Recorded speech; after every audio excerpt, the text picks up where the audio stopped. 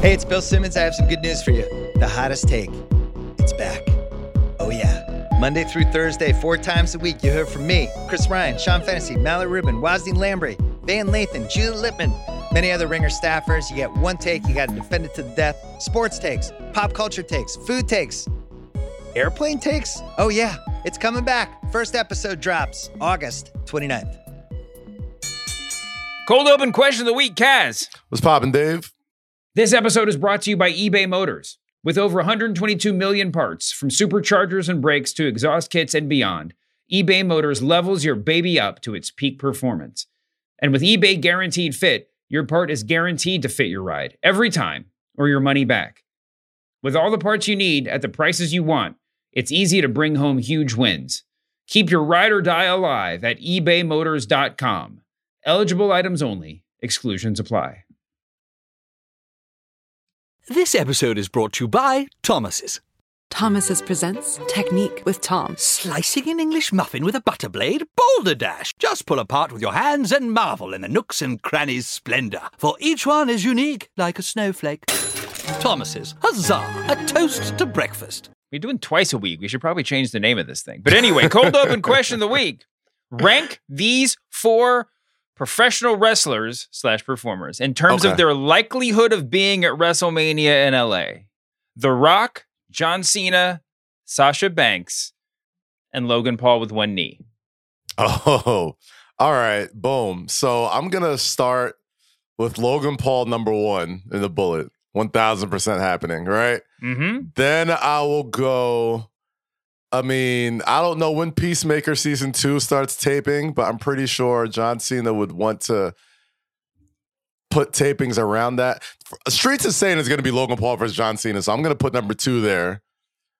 I'm going to put number 3, Sasha Banks, right there, right? Like, I think I'm putting number 3, Sasha Banks, and 4 at the bottom.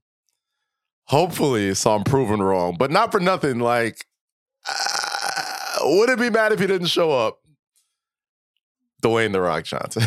It's trying to catch you on that one, man. I can't get it. All did. Right. Can't get me, bro. I got it. Oh, it's another Monday Masked Man. Let's start the show. What's going on, jabronis? It's Pitch Mr. Perfect, Skylar Aston. Hey, this is Bruce Pritchard. This is Roast Battle Season 1 champion Mike Lawrence. Husky Steve Kazee. This is Trey Kirby. This is your girl, WWE superstar, the legit boss, Sasha Banks. Hi, this is Lillian Garcia. My name's Kevin Owens. I'm Shinsuke Nakamura.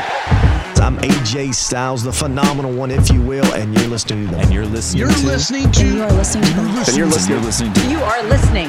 the Masked Man Show. The Masked Man Show. The Masked Man Show. The Masked Man Show. Masked Man Show.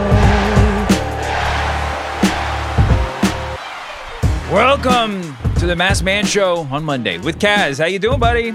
Doing good, brother. How about yourself, man? Good, man. Our producer Brian Waters is here, and we're joined by a very special guest this week. The one, very special guest, the only Cameron Hawkins. You might know him on Twitter as Seahawk. How you doing, Cam? I'm doing well. Thanks for having me. Cameron Hawkins, a.k.a. the most electrifying man in Black wrestling Twitter, bro. This man's takes are hilarious every time, yo. Not just the takes, but the reaction to the takes always is great, yo. That's what the action is. It's the reactions. Oh, my goodness. Absolutely. I met Cam at Wale Mania this year, and he was helping out and sort of hanging back. And I met him, and I was like, I know you. How do I know you? And he didn't tell me. He didn't say... You must know me from Twitter. So it took me a while to figure it out. Cam was like my unofficial like tag team partner at Wale Mania, bro. Like it was a million things happening at once. Oh. And then like Cam, who I might have only seen in person a handful of times, popped up and like, yo, whatever you need, I got you. And by the time I turn around, he's like shuffling MVP through the crowd. Like he's like bringing like all the talent from stage to VIP and getting their gift baskets and all that type of stuff. And I was like, from this day forward, I'm like, Cam is good in my book. So man, here we are, man. Yeah, when our wrestling editor Cal started working with us, we were like talking about people, and I remember I saw a tweet that he was an English professor, and I was just like, wait a second, this guy can write. That's find out. Let's find out. And then we realized he had been writing and stuff. But yeah, he's done some incredible stuff for the Ringer, man. Yeah, man. Welcome to the show, bro. Yeah, it's appreciated, man. Absolutely. It was yeah. I mean, the Wale Mania thing was just like, the guys need help, so help. It's you get into different rooms, and it's kind of cool when nobody knows you in the room because you can just kind of do what you need to do. And it was fun, man. I liked just sitting back, helping to make things work. Being a cog in the machine was really cool. I did my own stuff that weekend, but the most fun was just like watching stuff work, man. I love that. It was really cool. So yeah. And it's always much appreciated. And we're going to continue to put you to work today. So, it's Monday morning. It's Masked Man Show Monday. So let's get to it, Dave. What we got? What's good? We got a lot of stuff going on. No big pay-per-views to cover. Nothing crazy like that. The biggest news, we talked about it some last week, but the biggest news popping around wrestling internet this week, and Cam, you can correct me if I'm wrong, but it's about William Regal going back to WWE, and it seems to be less about him going back than the sort of like we're going to get meta here real quick. It's like everybody's got to take on how the story was reported, and everybody's got to take on how this reflects on the various locker rooms. And like, there's a lot of people trying to figure out what his contract situation must have been. It seems like everything's sort of beside the point. I don't know how often you guys go out to indie shows, but and Brian, I'm sure like most people who were like hanging out at medium to high level indie shows in the past decade are very familiar with the sight of William Regal peeking his face out from behind the curtain, like scouting somebody, watching people. And we know he had a hand in bringing in the sort of like indie generation of wrestlers to WWE. I mean, he's got a lot of value there, and we know he's got a long-standing relationship with Triple H. So this isn't too shocking to me. I'm not going to try to pretend to be an internet lawyer who understands, what the contract situation, how this came to pass is. But man, and as just someone who lives in the real world, if your like close friend gets hired to a crazy level job, it's not weird to think you'd go to your boss and be like, "Hey, can I go hang out with my friend?" Yeah. Yeah. I don't know, man. When you kind of broke the story to me last episode, because I just thought, I truly believe that like, like this whole William Regal be a villain thing is going to be, the setup to like the eventual Mox MJF rematch, whatever the hell the case may be. But the more I learned, the more I talked to people since we spoke, and the more I kind of got more insight on it. It was giving, get me the fuck out of here very quickly, right? Like it kind of felt like, when you're and not just William Regal, but it kind of starts to feel like for a lot of folks in AEW that made the jump from WWE, it almost always felt like, in my estimation, like a leadership issue, right? Like, I don't think a lot of people who made that jump from WWE to AEW wanted to leave WWE. I did think that there was a lot of issues with, the old man being in charge and, having the ability to make similar or more money at another company, still be on TV, and at least get to do things in a way that you kind of see as where you believe your skill set lies the best. I think what makes the different thing with Regal is that he's not an in-ring competitor, and not anymore. And what makes him so popular and so controversial is that he was pretty much like one of the brain children between the golden era of NXT, which is, you could pick his era, you could pick Dusty's era, but between those two guys, those were like the two like patriarchs, next to Triple H, obviously, of like the next generation of professional wrestlers. So it makes this very like telling and very like eyebrow raising, and I guess why there's been so much discussion about it, is that like he went in there for a couple of months with probably the same amount of talent and young talent that he could have been with at NXT, and probably felt like, I would like to be back where I know I'm comfortable, which is being behind the scenes, being a coach, being, a person that can help mold the next generation of performers, and not necessarily in the sense that you know, he doesn't have as much control or much, you know, say so in that. And that's what it kind of struck like to me and the people I spoke to, you know, like it just kind of felt like Regal wanted to go back where he was comfortable. And now the WWE is at a point where, you know, maybe for the first couple of months after Vince was gone, there was like, okay, he's gone, but is he really? And I think after seeing all these people come back, seeing the change in the product, seeing a lot of things kind of come and go, and kind of see where AEW has come and gone in the past several months and weeks, kind of makes you think like, okay, maybe the grass isn't always greener on the other side. So I ask you this question, Dave, because I think it all ties up to the real discussion that I felt was going on wrestling Twitter, and I guess you too, Cam. Was CM Punk right? Did CM Punk have a point? Did CM Punk have a point? Like when we really break down what he was really pissed about, and a guy who was, you know, been largely removed from the pro wrestling locker rooms for the past 7, 8 years, something like that.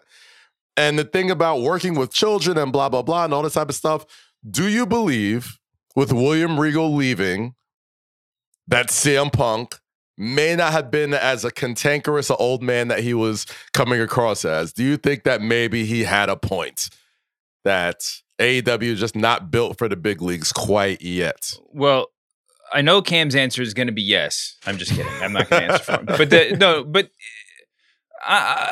listen, people are already drawing connective threads between CM Punk saying, you know, everything that he said. And, you know, both of the guys talked about offering help to the younger generation of wrestlers and not getting a big response. Brian Pillman Jr. was out on Twitter today or yesterday saying, no, we were there listening to Regal, you know, like whatever. Sometimes it was just me and Yuta and Garcia or whoever it was, Moriarty. Who'd he say? But there's 3 of them, and sometimes it was a lot of people, you know, but yeah, CM Punk said his door was always open, and listen. Yes, there does seem to be some sort of lack of desire from some of the younger crew in AEW, but there's also a lack of infrastructure there, sort of making that happen and formalizing it, you know, and also. I mean, what are you going to do, man? It's a different generation of people, you know? I mean, it's like listen, it's totally different, but it doesn't sound so different than I'm sure what everybody was saying about CM Punk when he was working at WWE and people were like, well, he doesn't want to drink with us in the locker room, you know, or he doesn't like what I mean, it's a different generation. Yeah. So I think to me, and Cam, you get in here, it's a pretty straight line. And I think it would be clear if people were, I think I said this on Thursday. I think that Meltzer kind of got out over his skis. What's the phrase? Got over his ski. We got ahead of himself when he reported this story the first time, because he probably had it on good word that Regal was about to leave, but he didn't have all of the sourcing and all of the real details. So he said the thing about the 1-year deal, which seemed a little bit, you know. Then he realized Regal had said he signed a 3-year deal, and now it's like. Everybody's saying, well, if he's just going back because he wants to be with his old friend, then why are they making it like state secrets and all this kind of stuff? I mean, listen, whatever he signed when he started, he specifically at the time said he wanted to be on screen only. That's what he asked for. Yeah. Now, to me, for someone who has so much history backstage, that sounds a lot like somebody who's like who's doing something deliberate, guarding against the potential eventuality of saying, well, I want to go back to WWE and work backstage. Because, like we said, you're not going to sign a contract that prohibits you from switching careers, right? Yeah. You can have it. There's going to be an on-screen non-compete, sure, but there's nothing there's nothing in his AEW contract that prohibits William Regal from like going to work for the car dealership down the street, right? So if you're doing something different, that's what I think this whole thing is. And frankly, I think that AEW is just being protective, and they're saying we wrote him off, we killed him on screen. We're choosing to not publicize him going to the competition, even though it probably would look good for them to be like, yeah, we're doing Regal a solid. They're just being overly protective of it. But I don't know. But go back to the original question.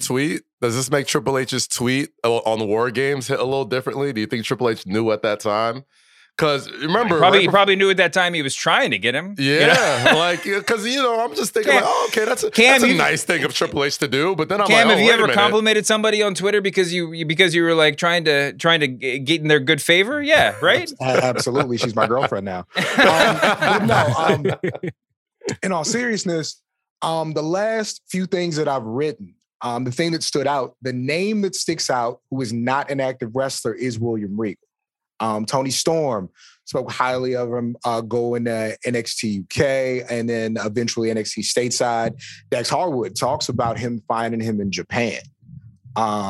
People just speak, and Mello talks really highly of him too. So I think that part of it is not that you're not appreciated in AEW, but they love him over there. Like they love him. Like those kids as a varying age, they really love him and what he brings in his mind. You talk about how close he is with Triple H.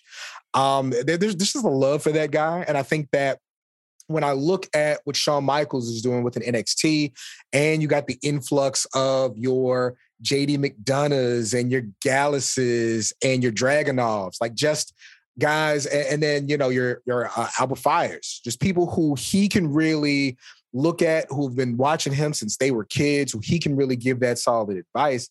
I just think it's the move for him. And then, you talk about CM Punk.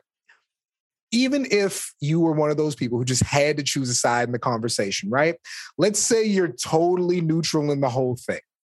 When the Elite comes out and does a bunch of CM Punk spots, like they're we didn't even talk about that. Back, like whether in Chicago, by the way, whether it's just the most meta thing in the world or whether it's an inside joke between everybody, you can't look at that and not go like, "Come on, guys! Like, come on!" Like, there's if they're either playing exactly into what he's saying or they just don't care. But either way, if you're somebody on the side of CM Punk was right, you're gonna ride with that. Like it does look away, it feels away, and it just seemed counterproductive to what they were doing.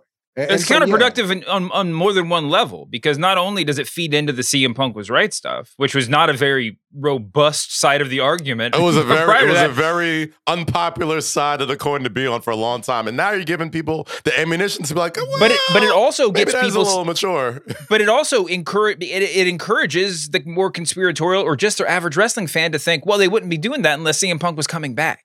Right? Yeah. It's got to be part of his story. It so also plays that up. So when he doesn't show up, and if he doesn't show up, but when he doesn't show up, it's like, what was all this for? Like, what did this prove other than taking a shot at a guy? Like, it's so unnecessary. And I don't think that directly plays into what a William Regal does. But it's like you said, being an on-screen guy, which he was really, really good at, like, I think it ran its course. Like, I don't think there's more for him to do. I think Yuta's in a better place. I think he was really great next to Moxley. I don't think Bryan needs a guy. Cesaro's in a better spot. And so it's like, what else do you do? I don't think Max needs a mouthpiece next to him. No, definitely not. So it's just like, I think it ran its course to play well. And then, of course, you got Moxley, who literally gave him the Lion King. He said, you go away and you never return. I was like, oh God, he's Scar. Mm-hmm. And I loved it. Like, 5-year-old, 6-year-old me thought it was great. But it was just, it seemed like they wrote him off perfect. And I just think that if you do not have him in a role where it's literally coaching and scouting and bringing guys in, let him go do that where he's good at. I think you got out of him what you needed.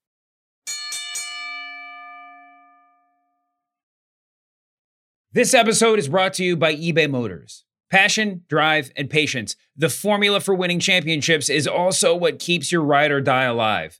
eBay Motors has everything you need to maintain your vehicle and level it up to peak performance. Superchargers, roof racks, exhaust kits, LED highlights, and more. Whether you're into speed, power, or style, eBay Motors has you covered. With over 122 million parts for your number one ride or die, you'll always find exactly what you're looking for. And with eBay Guaranteed Fit, your part is guaranteed to fit your ride every time or your money back. Because with eBay Motors, you're burning rubber, not cash. With all the parts you need at the prices you want, it's easy to make your car the MVP and bring home huge wins. Keep your ride or die alive at ebaymotors.com. Eligible items only. Exclusions apply. What if WWE just says, like, fuck Sami Mania and has, like, Cody Rhodes go over clean on night 2 of WrestleMania in the main event, and everybody starts booing that? Are we right back to, like is it? It's not the same thing, but I feel like it is the same thing. It's all we're gonna be talking about is how, like, how much there's, like, problems in one place and not in the other place. So you mean, just so I'm clear, you mean booing? You mean because of the momentum Sami Zayn has, do you think there's a possibility that if they go the route of Cody, the AEW guy who's hurt for a while, winning the Rumble, main eventing WrestleMania, that sort of starts the same sort of issues he had on his way out of AEW? Is that what you're saying? I think it has more. It's more like, Batista with being put in the main event during Daniel Bryan's run. I don't think it's going to happen. Frankly, I don't think it's that difficult a needle to thread, and I have faith that the folks running WWE now can probably do it a little bit more artfully than it would have been done in the past. But if it feels like we're like, oh, we know you guys are cheering for Sami Zayn, but that's not our plan, so up yours. Like that, that is a problem they're going to have to deal with. It's not a problem. That is an issue they're going to have to deal with. If Sami Zayn's not in the main event at WrestleMania the way he's going, we were talking about this last week. Yeah. It's got to be a big deal. Frankly, if it were me, we could just take a hard pivot here. I've been thinking about this all week. If it were me, I'd bring Cody back as a heel. Really? And not only would I bring him back as a heel, I'd bring him back as Triple H is my idol heel. Like, let's postpone the Dusty thing for a year. No, if it's going to be Rock Roman, let heel Cody Rhodes be the one that takes Sami out of the main event. Wow. Oh my gosh. This did not cross my mind at all. I feel like it's so easy for me to go with the babyface coming from an incredible injury who battled in a Hell in a Cell with a purple-ass pectoral. It's like, it's going to be hard for that guy listen, to there's get so many booed. reasons why that's a bad idea. Don't. Yeah, no, but I mean, now that I'm thinking about it, I'm like, man, like, do you really want to sacrifice this incredible babyface story? Like, your next like golden boy, or is supposed to be your golden boy after this Roman run meets its end. Do you want to sacrifice that just because of Sami and make Sami your golden boy? I don't know. But it is interesting. Like, I'd be hella interested in it because the way I'm looking at it, okay, Cody and Roman, if they face off for the first time ever at WrestleMania, and Cody goes over, I'm just in the mindset of thinking like, WrestleMania in Los Angeles is going to be the last time we see Roman Reigns for a good minute, right? Like, I just feel like after that, he's gonna take a much needed sort of like back off from, right? He's gonna get on that cruise ship with John Moxley. Word, right? Go on vacation and enjoy the spoils, right? So I'm gonna assume that whoever kind of picks up the ball after Cody is going to be somebody from the bloodline. It's going to be somebody who's been built up throughout this entire run to kind of be put in that main event, whether it be Jey Uso or whether it be Sami Zayn, right?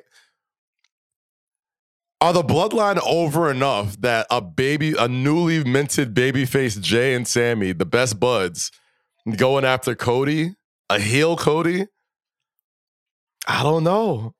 Does Cody do they pull a WrestleMania 17 and like Cody goes like heel at WrestleMania and just like takes the fucking terrible way? I don't know. That with a sledgehammer, right? With a sledgehammer. Like, that is, my gosh, if you go back, if you really want to thread the needle and think, wow, Triple H, my last WrestleMania I'll ever wrestle, Roman Reigns beat me for the world title. You know what I mean? And as much as we want to say, you know, Cam, you mentioned it, the people respecting the idols, respecting history, it's kind of wishy-washy when it comes to WWE. Not wishy-washy at all when it comes to Triple H. Triple H will go above and beyond when it comes to telling and enhancing the history of professional wrestling. Cody being like Triple H's like next Seth, that tells a lot of story. That's a whole new thread of stories you can tell now with a babyface Seth Rollins, a babyface Sami, a babyface Jey Uso. Like, I didn't think about it at all until Dave brought it up. But I mean, a heel Cody could be extremely interesting if you want to get Roman away after a while. And if him ruining the Rock matchup, the dream match, like, there's many ways you can go with it. You know what I'm saying? I'm interested. That sounds interesting, Dave. I'm not mad at it. So my thing was looking at the story they've been telling, for like 2 years and just how good it was in the Thunderdome. My thing was, if they have Elimination Chamber in Montreal, right? Mm-hmm. That's when Sami gets his title shot. Yep. And Roman kills Sami, just kills him. Like to the point where Roman, being the biggest star, gets a babyface reaction, they just gotta boo him because he kills Sami. Mm-hmm. But Jay wins the Royal Rumble. But Jay winning the Royal Rumble is like, oh, we got the Royal Rumble 2, the bloodlines in full effect. Nobody can touch us. Of course, Jay's not going to challenge Roman. But Jay, who Sami won over, sees Sami get killed like he got killed in a cage, right? Mm-hmm. And so then you got Jay and Roman. And so now you have, because I think Jay, it's weird, like aesthetically, the Usos, of course, being twins, look just alike, but Jay got a little slimmer in the face and his hair's a little different and his swagger's a little different. And so I do think like there's some real like baby face in him. Of course, the fire's always been there, but if they have Money in the Bank at WrestleMania and Cody wins it, and like face Cody wins Money in the Bank, but heel Cody cashes in end of the night. Then you got a moment. So yeah. I really think I see Jay. But it's weird because I also see a Sami and KO as tag champs. So it's all kind of muddled up, right? But yeah, I really think that even though Sami was my 1A, I think Jay and Roman with no Rock is the match. But I like Cody coming out as a heel at the end and winning it. I like that a lot. I like that a lot too, man. My gosh, there's more than one royal family in professional wrestling. Like, what a story that is. And if you listen to anybody who claims to be in the know on how this Roman story is going to end, they say they know exactly how they're going to do it. And the fact that they took away Money in the Bank from being a pay-per-view and are, we can only assume, going to use it at WrestleMania, there's some shit you could play with right there, man. There's a whole story. Even if, like, I think the biggest hurdle that the WWE has coming up with WrestleMania Hollywood is making it live up to its Hollywood billing. And if you can thread a whole story like that in one night and go from somebody being the most popular babyface, comeback, bleeding heart, white meat guy, to being the most hated, how could you type of dude at the end of the night, and start a whole new run after that in a world without Roman Reigns and the bloodline running shit, you got something there, man, So it makes you think that if they already know how this is going to end, there's a good chance that Money in the Bank will somehow be involved in this at WrestleMania if they go that route. So that's so interesting. Being able to implement the Royal Rumble winner, the Money in the Bank winner, and the World Championship all in one night screams legendary Los Angeles, Hollywood. And if you can't get The Rock. CM Punk too. Don't forget. Listen, Regal's not the only person who people are talking about coming back to WWE this week. We got Tegan Nox made her surprising return on SmackDown, which I actually want to talk about. Eric Young is apparently on the way back too. You could tell that Triple H always liked him down in NXT. He got murdered on on TNA. He is in canon dead. As far as TNA goes. So it'll be interesting to see what WWE does with him because, he's at that phase where he could just be more of a backstage role too. But last week we were talking about the SmackDown women's division and how they kind of hadn't done Ronda a whole lot of favors by the way they built it. But now just sort of in the blink of an eye, the SmackDown women's division is making moves, right? We got Emma's back. We got Shayna Baszler looking like a badass, without Ronda around. She's just sort of like killing people. I shouldn't use killing jokes after Eric Young just died. Sorry, guys. Tegan Nox made her big return. Yeah. I mean, listen, that return, they were in a weird corner with that return because a return is a return. You got to make it look like a return for her benefit, but at the same time, she's not quite on the level of these other returns that are happening. All that said, she's like, if her knees are good, she's an elite talent, and she'll be a huge asset to WWE. And then to top it all off, we got Lacey Evans back in the fatigues, combat boots, doing the pull-ups. Oh, she's like U.S. Marine Lacey Evans. is apparently on the way back, according to these promo packages, which certainly feels like a better look than her last gimmick. And you know, I was a fan of the sassy Southern Belle, but there was a real low ceiling on that one. So you know, we got some people here. How are you feeling, Cam? Let me ask you, how are you feeling about Tegan Nox's return and the whole sort of composition of the SmackDown Women's division? I think a difficult thing with a return like Tegan Nox is that women like to change their look, which is totally their prerogative, and it's a cool thing, and she looks great. But I remember a couple of years ago when WWE brought Caitlyn back, and they had no idea who Caitlyn was. And like during that Divas era, she was one of my favorites. She was amazing, like big, strong woman, put on some really good matches. So I think that's difficult in the moment. But like you said, Tegan Nox is also really, really good. So once the match is starting, like that's going to work. They got so much talent and varying talent around Ronda. I think she has to hold up her end on the matches and feuds. So I really do. Like Shotzi was a totally different type of opponent. They gave her a different type of match. I don't think Shotzi was bad. I don't know if necessarily Ronda held up her end, but you got a Tegan Nox. You got Raquel right there. Shotzi's still there. Emma, who they're doing something different with, like making her like a three-dimensional figure. Like there really is talent there. And then Shayna, I think that, you know, Ronda's, of course, a big star. I took a couple of friends to SmackDown last time they were in Austin, and the thing that they remember from that night had have nothing to do with none of the matches. I got to see Ronda Rousey. So that thing still exists and will continue to exist, right? But man, Shayna is just so complete at everything that she does. Having her next to Ronda is both good and not great. Like for Ronda, I hope Shayna's her WrestleMania match because I think that Ronda is going to trust Shayna in a way. Like Ronda's, of course, a super athlete. I don't know if Ronda, even if she practiced it, I don't know if she can take a Shotzi DDT on the apron mentally. Like, I don't know if her body can process that, whether it be the move or whether it be just selling for somebody you don't know. I think whatever Shayna has in that match and wants to do, Ronda will do. And so I hope that's where they go. Ultimately, I think that her and Shayna is where the money is as far as a top-notch match.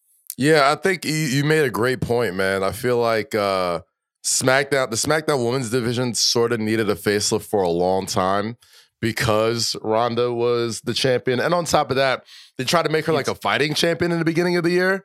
And it was just, the roster just wasn't deep enough. Like all the vets were on Raw. You had Becky, you had Bianca, you had Rhea, like all those guys were there. And even though, you know, Ronda is a combat sports legend, she's still a relatively pro wrestling novice, right? So like placing her with it, you know, having a roster with like Tegan Nox, Shayna, Shotzi, Raquel, people that can really be just great hands to enhance this run, because outside of like the Charlotte feud and maybe what happened with Liv Morgan, nothing much about this run has been particularly memorable. I think this run is really just about like establishing Ronda as an every night champion. Like she's not Brock. She's not going to be the person who's going to come for the big 4 or 5 pay-per-views and wrestle these matches. And I think it's through her own doing too. I think she was like, yo, like I want to be a champion that's on SmackDown every Friday night defending the title and just getting more ring. There's no substitute for ring time. You know what I'm saying? Like there's no substitute for getting in there every week and through good, bad, or indifferent, just getting more ring minutes. And as great and as popular and as much of a star Ronda is, she just doesn't have as many ring minutes as the people that are currently on that roster. So I'm not mad at bringing in people like Emma and Tegan Nox and all these other new faces for the women's division to kind of, for lack of a better term, feed to Ronda. You know what I'm saying? To make sure that she's at a higher level. Well, I mean, they certainly like are hiring enough people to have 2 legitimate women's rosters. I'm very thankful to the new regime in WWE for ending some of the like ongoing arguments, conversations, whatever, fodder for podcasts that we had up to that point, which is like, should the women's divisions be united? You know, like, I mean, do we need a brand split in general? Like, well, we don't have to talk about it. Sure. I mean, maybe on a more esoteric level, they don't need a brand split. We can talk about that. Whatever. It'll keep being fodder for our podcast. What else happened on SmackDown? Oh, Ricochet won the the World Cup. I'm still sort of mad they didn't do this in like round stages like the World Cup. I know point systems never fucking work in pro wrestling. I know it just like takes all the air out of the room, but like it would have been cool if, it was a more roundabout way to get to this point. But I guess Fox wanted it and they had a limited amount of time and blah, blah, blah. Cam, what do you think about Ricochet Gunther? Are you looking forward to that? It seems like they're really building this kid now, finally. We put out a poll for WWE Wrestler of the Year and almost left Gunther off. And I was like, what was I thinking? He's been spectacular. Just him and Rey Mysterio was great. Him and Sheamus, maybe WWE Match of the Year. Just really good stuff. The Nakamura stuff earlier in the year too. Good. He was having matches that at the time were like, holy shit, I can't believe that just happened. Yeah, especially just on TV matches. Yeah. True. Like he was great. I think with Ricochet, they, I give Shawn Michaels like some credit for this, and I'm sure he transferred over to Triple H, but y'all just let the black guys be black guys sometimes. Talking to Mello about HBK, and a lot of it was HBK telling them, yo, I don't know what's cool anymore, but I know that you're cool. Let's see what you want to do, and then let's temper that. I think with Ricochet, hey, good looking dude, a bunch of abs, light skin, throw a gold chain on him and some J's, and he's like, okay. And then all of a sudden, all the stuff he does in ring, it just flows a bit more when you feel like he's being himself, So to have him be like the first guy up against, Gunther and lose the title after doing good, cool. You build back up, you build back up, you build back up. You have him in there with Escobar, who he's been tearing it up with since Lucha Underground. Like, yeah, I think, they've been trying to come up with the next Rey Mysterio for 20 years. They absolutely have. Guy we can put under a mask, pure baby face, superhero, do all the moves. Just not the world we live in anymore. And so I think, Ricochet, been a guy under a mask, does all the cool moves, put a bit more muscle on, and now has an actual look, like an actual style to him. Yeah, I don't know if it's the right time to take the title off Gunther, but one of the gripes I have with AEW, you got too many belts. You got way too many belts, but I do like AEW's Dynamite Diamond Ring, right? So like, it's like this cool little thing that isn't quite a title. SmackDown Cup, exactly that. And you can just see it. Like, if you look at the stills of Ricochet holding it up with the giant Tron in the background, and Ricochet's 24 abs are showing while he's doing it. Like, that's the superhero stuff. That's what you need. So I don't know if it's Ricochet beating Gunther for the title, but it's the best iteration of Ricochet that we had against Gunther. I think it's going to be really, really good. You mentioned it, man. It was not lost on me that huge ass American flag holding a World Cup going up against a guy like Gunther, who has been, Mr. The ring is sacred, like that type of shit. Like, it's giving me Rocky IV vibes, you know what I'm saying? Rocky IV, is that the one? Like that, like that's, the training videos, the motherfucking I must break you, like it is.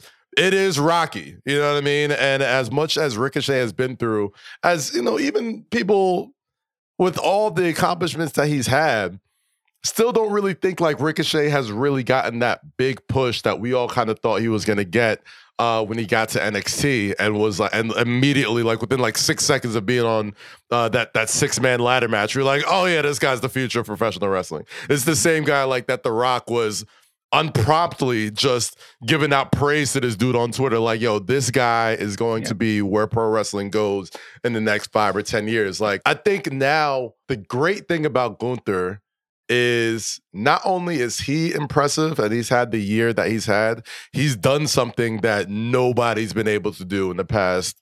I guess if you want to count The Miz, but just off of star power, but like bell-to-bell ability, he has made the Intercontinental Championship more important than it has been in at least 8 years, at least 8 to 10 years. And now, I think on the flip side of why people love the Intercontinental title so much is like, it was almost the unofficial title of like your favorite guy, right? Yep. Like for a long time, like Mr. Perfect, the Heartbreak Kid, Shawn Michaels, like Bret Hart, like they weren't necessarily the main dudes on the show. They weren't the Hulk Hogans or the Randy Savage. Well, Randy Savage was there for a little bit. He wasn't necessarily Hulk Hogan, but the Intercontinental title was always like the unofficial title of your favorite guy that you want to watch in the show. And I think Ricochet fits the bill so easily because he's cut from the same cloth as a Shawn Michaels, a Mr. Perfect, all these dudes where it's like, okay, we've seen dominance with this title. Now we're going to see style. And I don't know if it's the right time to take the belt off Gunther right now, but boy, if you want to make Ricochet a legitimate main player in this game, this is one hell of a way to do it. Like, I think right now might be the time. I don't think, I think Gunther I think there's so many big, incredible things awaiting him in the next several years, especially Bobby Lashley. Yeah, like, come on, man. Like, let's see some of them big, meaty men bumping meat for a while, Like, I think, we've seen Gunther beat the hell out of some small guys for a while, and it's fantastic, and he's great at it, and he's probably the best in the world at that. Mm-hmm. But now I'm ready to see some more out of Gunther and Imperium, and maybe go over to Raw, and maybe take over Raw for a little bit and go after that world title if that ends up being split. They also got something going on with Braun Strowman now, so I don't. I mean, that too. I don't know if is there a triple threat in the offing? I have no idea, but you're right. I guess what interests me most about the Ricochet Gunther thing is that you talk about sometimes a performer elevates the belt, and sometimes the belt elevates the person, right? In this case, if Ricochet were to win, it would be a trade-off, not just of the belt, but of that phenomenon, right? Because Gunther is the person who's elevated the belt. And you'd be giving the belt to Ricochet to elevate him. And part of me wonders if there's just sort of like a net loss in that transaction. I don't know if that makes any sense.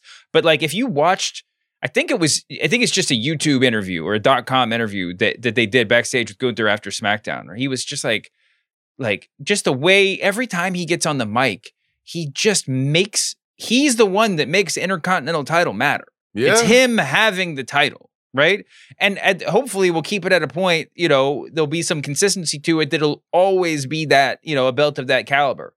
But it's him calling it the Grand Prix of professional wrestling, right? It's him like just staking the claim for it. There was in that interview, he said he was talking about Ricochet, and he's got all the talent in the world, but the problem is he's in it for himself. And I thought that Gunther misspoke when he said it, because I was like, yeah, of course he is. He's a wrestler, right? Like I thought that something got lost in translation. But he was like, no, it's not about me. It's not about a person. It's about professional wrestling, right? It's about this title, right? And it's a long-standing chorus of his. It's not novel. But in the moment that he said it, I was like, oh, slip of the tongue.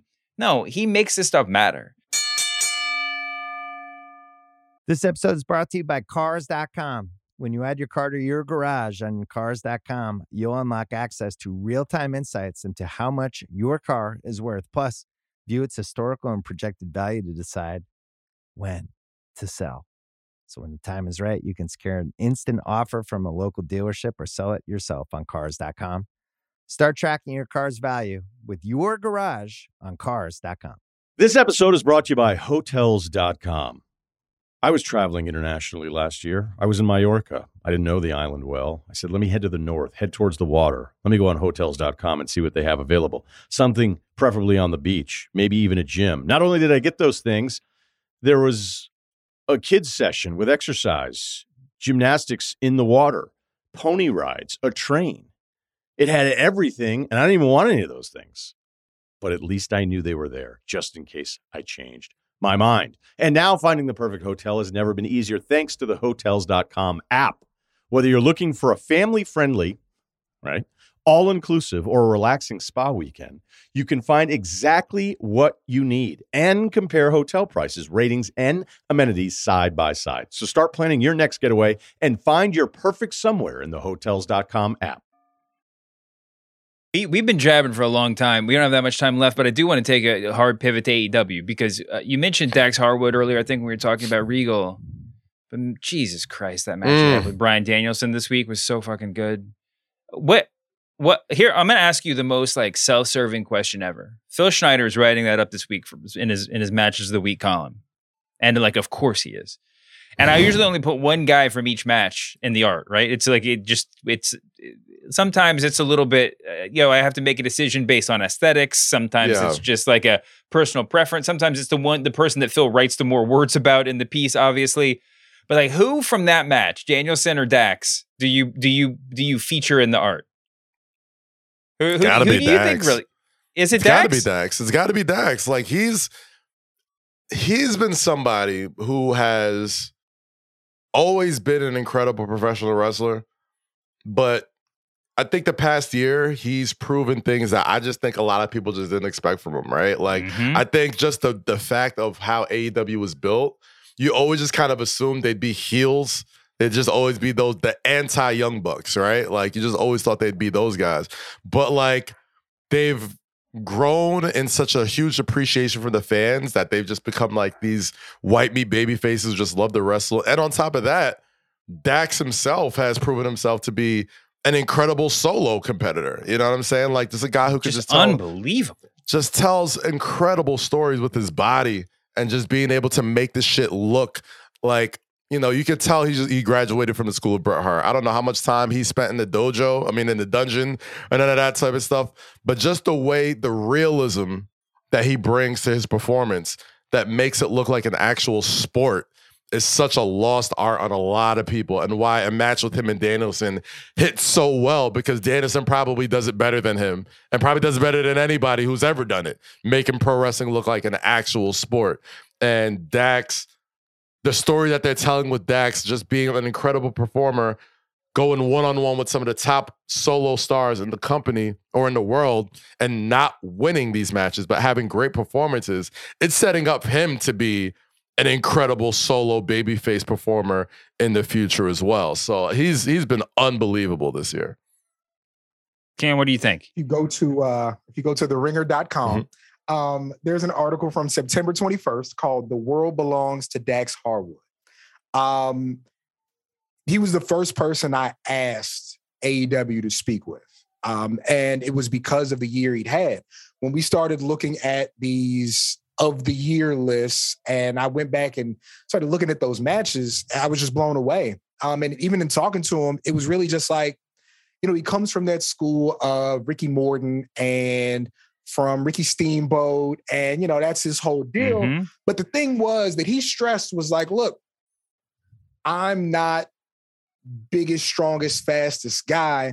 I'm guy from the Carolinas whose parents struggled to keep me in college even though they weren't together, and I know struggle. I know what it's like to work hard, and I know what it's like to not get what you want, but to know that you deserve it.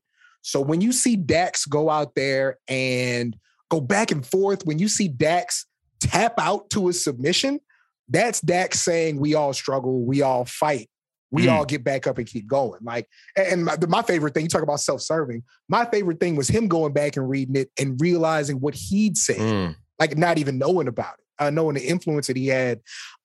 He's amazing. His psychology is great. His willingness to go toe-to-toe is great. And his willingness to just, I'm not the best wrestler in the world, but you're going to think I am for just long enough to where if I don't win this match, you want me to win the next one. He's been amazing this year. And by the way, big credit to the trios match too, because they did it. I mean, they've managed to keep things interesting for 3 matches, right? They have different matches every time. And frankly, like, I know it was when they announced the best of 7, it was a little bit, it didn't come with quite the pomp and circumstance. Well, there were a lot of people who were rolling their eyes a little bit. And I frankly think in retrospect, it was underblown. Like, I think they should have made a bigger deal of it. I think they should have made it seem like, hey, this is like Hogan Savage going best of 7. And, after the mega powers explode, like this is like the best that AEW has to offer. And they've kept it interesting.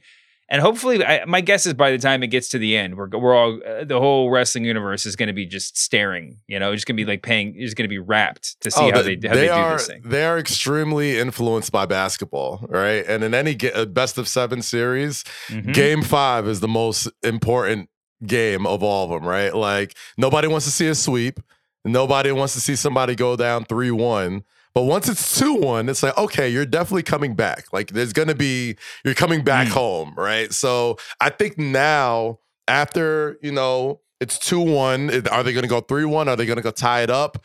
Now, like match 5, I think is when everyone's going to start really paying attention. Like, oh, okay, like this is it. So, are they going to lose 4-1? Are they going to? Which I hope they do. I hope they go down 3-1. And if the Bucks and Kenny Omega are the great trolls that I know they are, they have to recreate that photo of LeBron James with the sunglasses on and the Undertaker shirt and saying no team has ever come back down 3-1 in the NBA final. Like, it's going 7. You know it's going 7, but you got to build up that drama to get it to 7, right? So I think right now, like most sports, like if you watch baseball, basketball, whatever, any best of 7 series, it's not until you get to game 5 and 6 that it's like true, real drama. You know what I'm saying? So I think they're setting the table right now. We're going to get some main course shit in the next like match or 2. Cam, what do you think? Absolutely. When people got on after the first match and they took like a clip from the match and were like, this is supposed to be wrestling, I'm like, this is what this company is built on.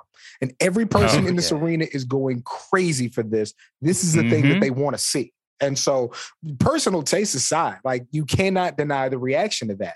I think that even though it's definitely a vehicle to reestablish the elite, I think Rey Fenix is right there with Ricochet as the smoothest guys in the entire world. And I think a lot of this is building up him as a solo guy because he absolutely should be. And so I'm really curious to see the twists and turns that he takes specifically. But yeah, I absolutely see it going 3-1. Something hokey because hokey is what they do, but some type of backstage skit and then them just everybody going crazy in game 7. But yeah, I'm really, Rey Fenix is the guy I'm paying attention to with all this, but I think, that 7th is going to be something special. I totally agree. I've always been on the soapbox of like, I can't believe that like Penta hasn't gotten a run at the top of the card more than anything because I think that he has that sort of star power, but there's a huge as fuck. Like, but also just to sort of set up the Rey Fenix run, right? I mean, just to set up, like, just sort of establish that it's possible. He can run so his brother Rey can fly. But like, I do think that when if you sat down, if you're Tony Khan, you sit down. Let's throw the like immediate plans for booking out the window, and you look at your roster sheet, and you're like, who on this roster is like absolutely transcendent? Phoenix has got to be at the top of the list, right? Oh yeah. I mean, setting aside Jericho, like the sort of like his inherent greatness, you do have like, who would people like trip over themselves to watch given the right booking, right? I mean, it's MJF, it's Danielson, I guess, it's Rey Phoenix. I hope we can get Jamie Hayter there. I think in any company, it's necessarily like a really, really small number. And yeah, I think you're right, Cam. I think that's the right way to be watching this because that's whether or not that's the plan. That's definitely where they're going. Oh, Ricky Starks, another Cam subject of great renown. Big Show Paul White, obviously top. I'm just kidding. I shouldn't be dogging Jade Cargill. That's a generational. That's a channel changer right there. Like channel stopper. I meant channel stopper. Channel stopper. Yeah, remote like stopper. No, I know what you mean. Is there a phrase? What's the term? I don't know, but I just know back in the day. Listen. No offense. I'm not gonna name names to protect the innocent, but there will be times I'll be on the headset with Vince, and Vince's people who he wasn't favorites of will say, "Oh, click," it's like through the headset, and I'm just like, okay. Have you told that story before on the air, or was that a private conversation? I think it was a private conversation, but like there were definitely people he was not fans of, and like he'd be on that set, like while they're in the ring, like probably trying to either cut a promo or wrestle, whatever. And it's Brian, can we get a sound drop for any time a conversation goes on too long? I just want Vince McMahon voice just saying click. That would be perfect. Hilarious. But no, I bet Jade Cargill is a channel stopper. Like you flip it through the channel, like Rey Fenix is a channel stopper. He does some, goddamn, who the hell is that? Jade Cargill, same thing. You flip it through the channels, goddamn, who the hell is that? For different reasons, but yes. Is that and that's a different list than like a top 5 draft picks list, right? Like the 5 like the top transcendent. What makes you different than the competition? Why would I watch you when I could watch them? There are a handful of people on that list in AEW. And you don't have to be there yet to be on the list. Oh, we'll make this. We're gonna hone this list, and Cam has to contribute his own. But we gotta this is a good way to think about things. All right, we got to get out of here.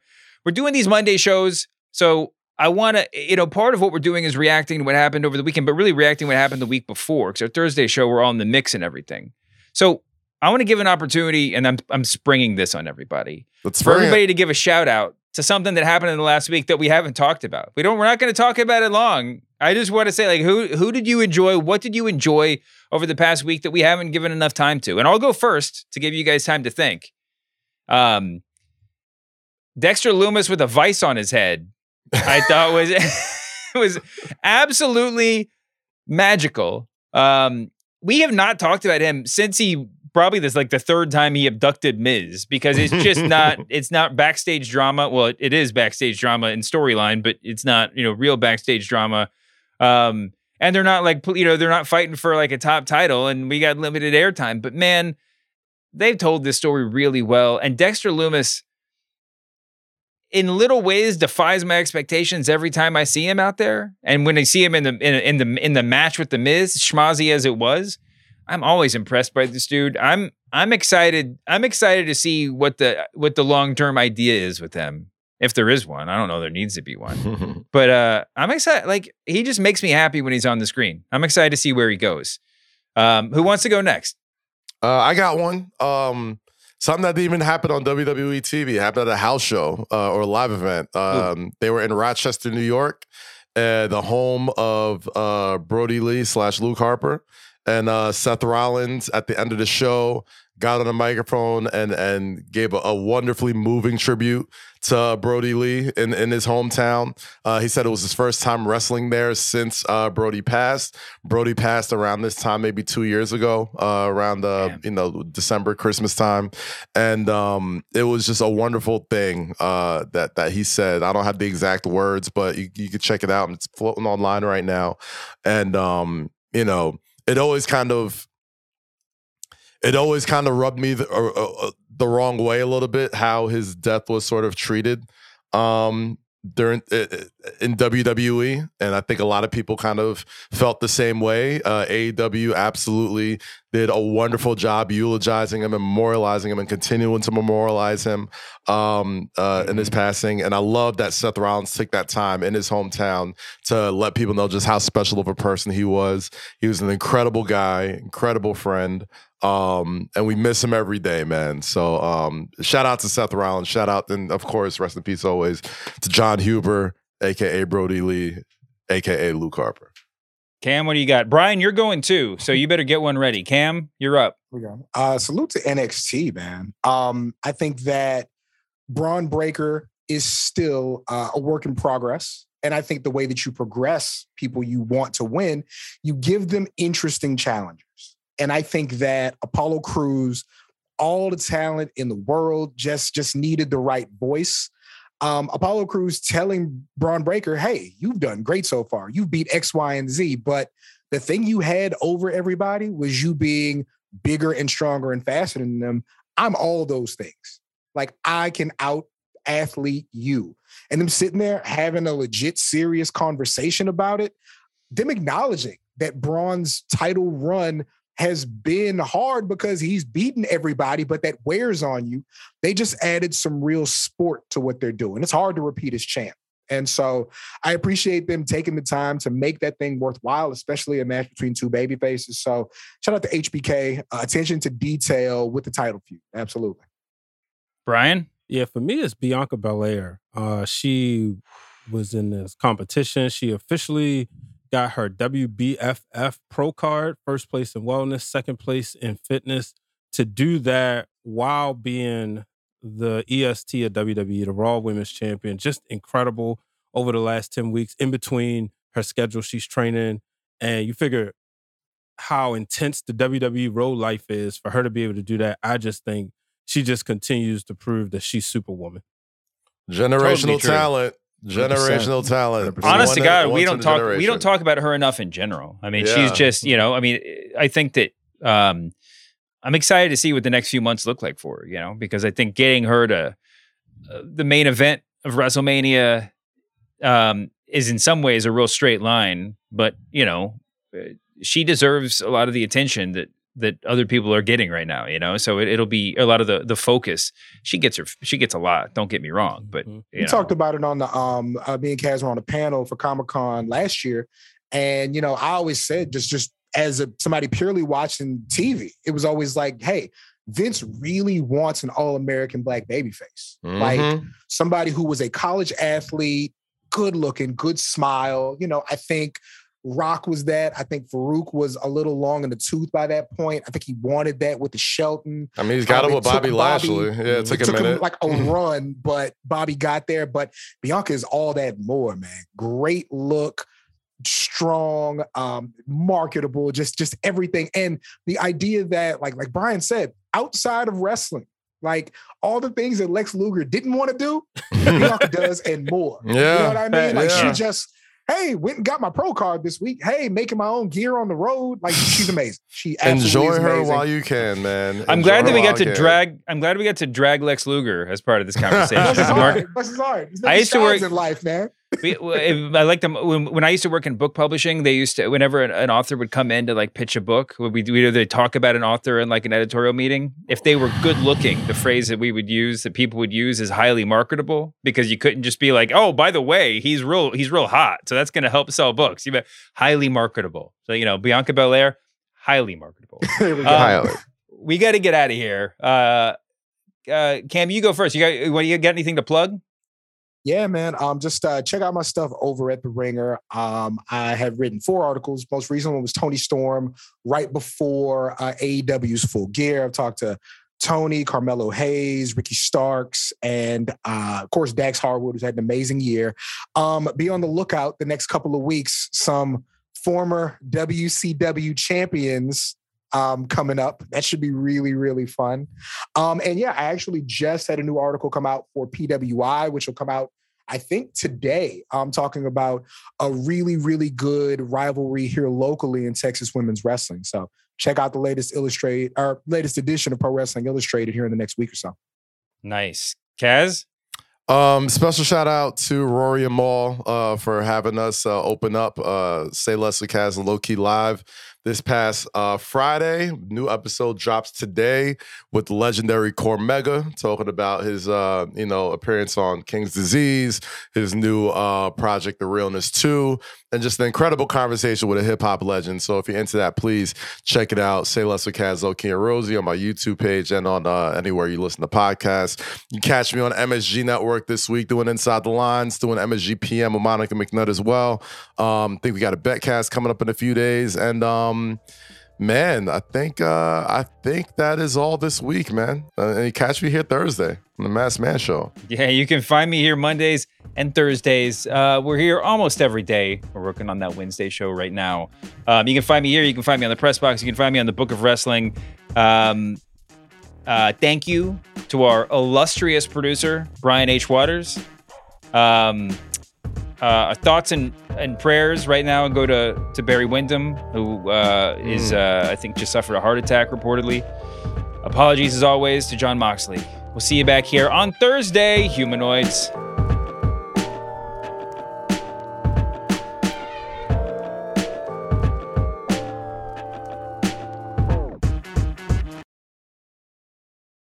This episode is brought to you by Hotels.com. When I went on my last holiday to Cape Town, it was amazing. My friends were there, the weather was phenomenal, and most importantly, the food was fantastic. But one thing I struggled with was finding the right places to stay. All I want is a great bed, a fantastic shower, and breakfast that doesn't end at 8 a.m. I'm on holiday, I'm still sleeping. I also like ease, and the Hotels.com app easily helps me to find a perfect hotel for every trip. Whether you're looking for a family-friendly getaway or a relaxing spa weekend, on the Hotels.com app, you can compare up to 5 hotels side by side. Now, why would you want to do that? So you can see prices, amenities, and star ratings. And best of all, you don't have to switch back and forth between options. See? Ease. So, start planning your next getaway and find your perfect somewhere in the Hotels.com app today.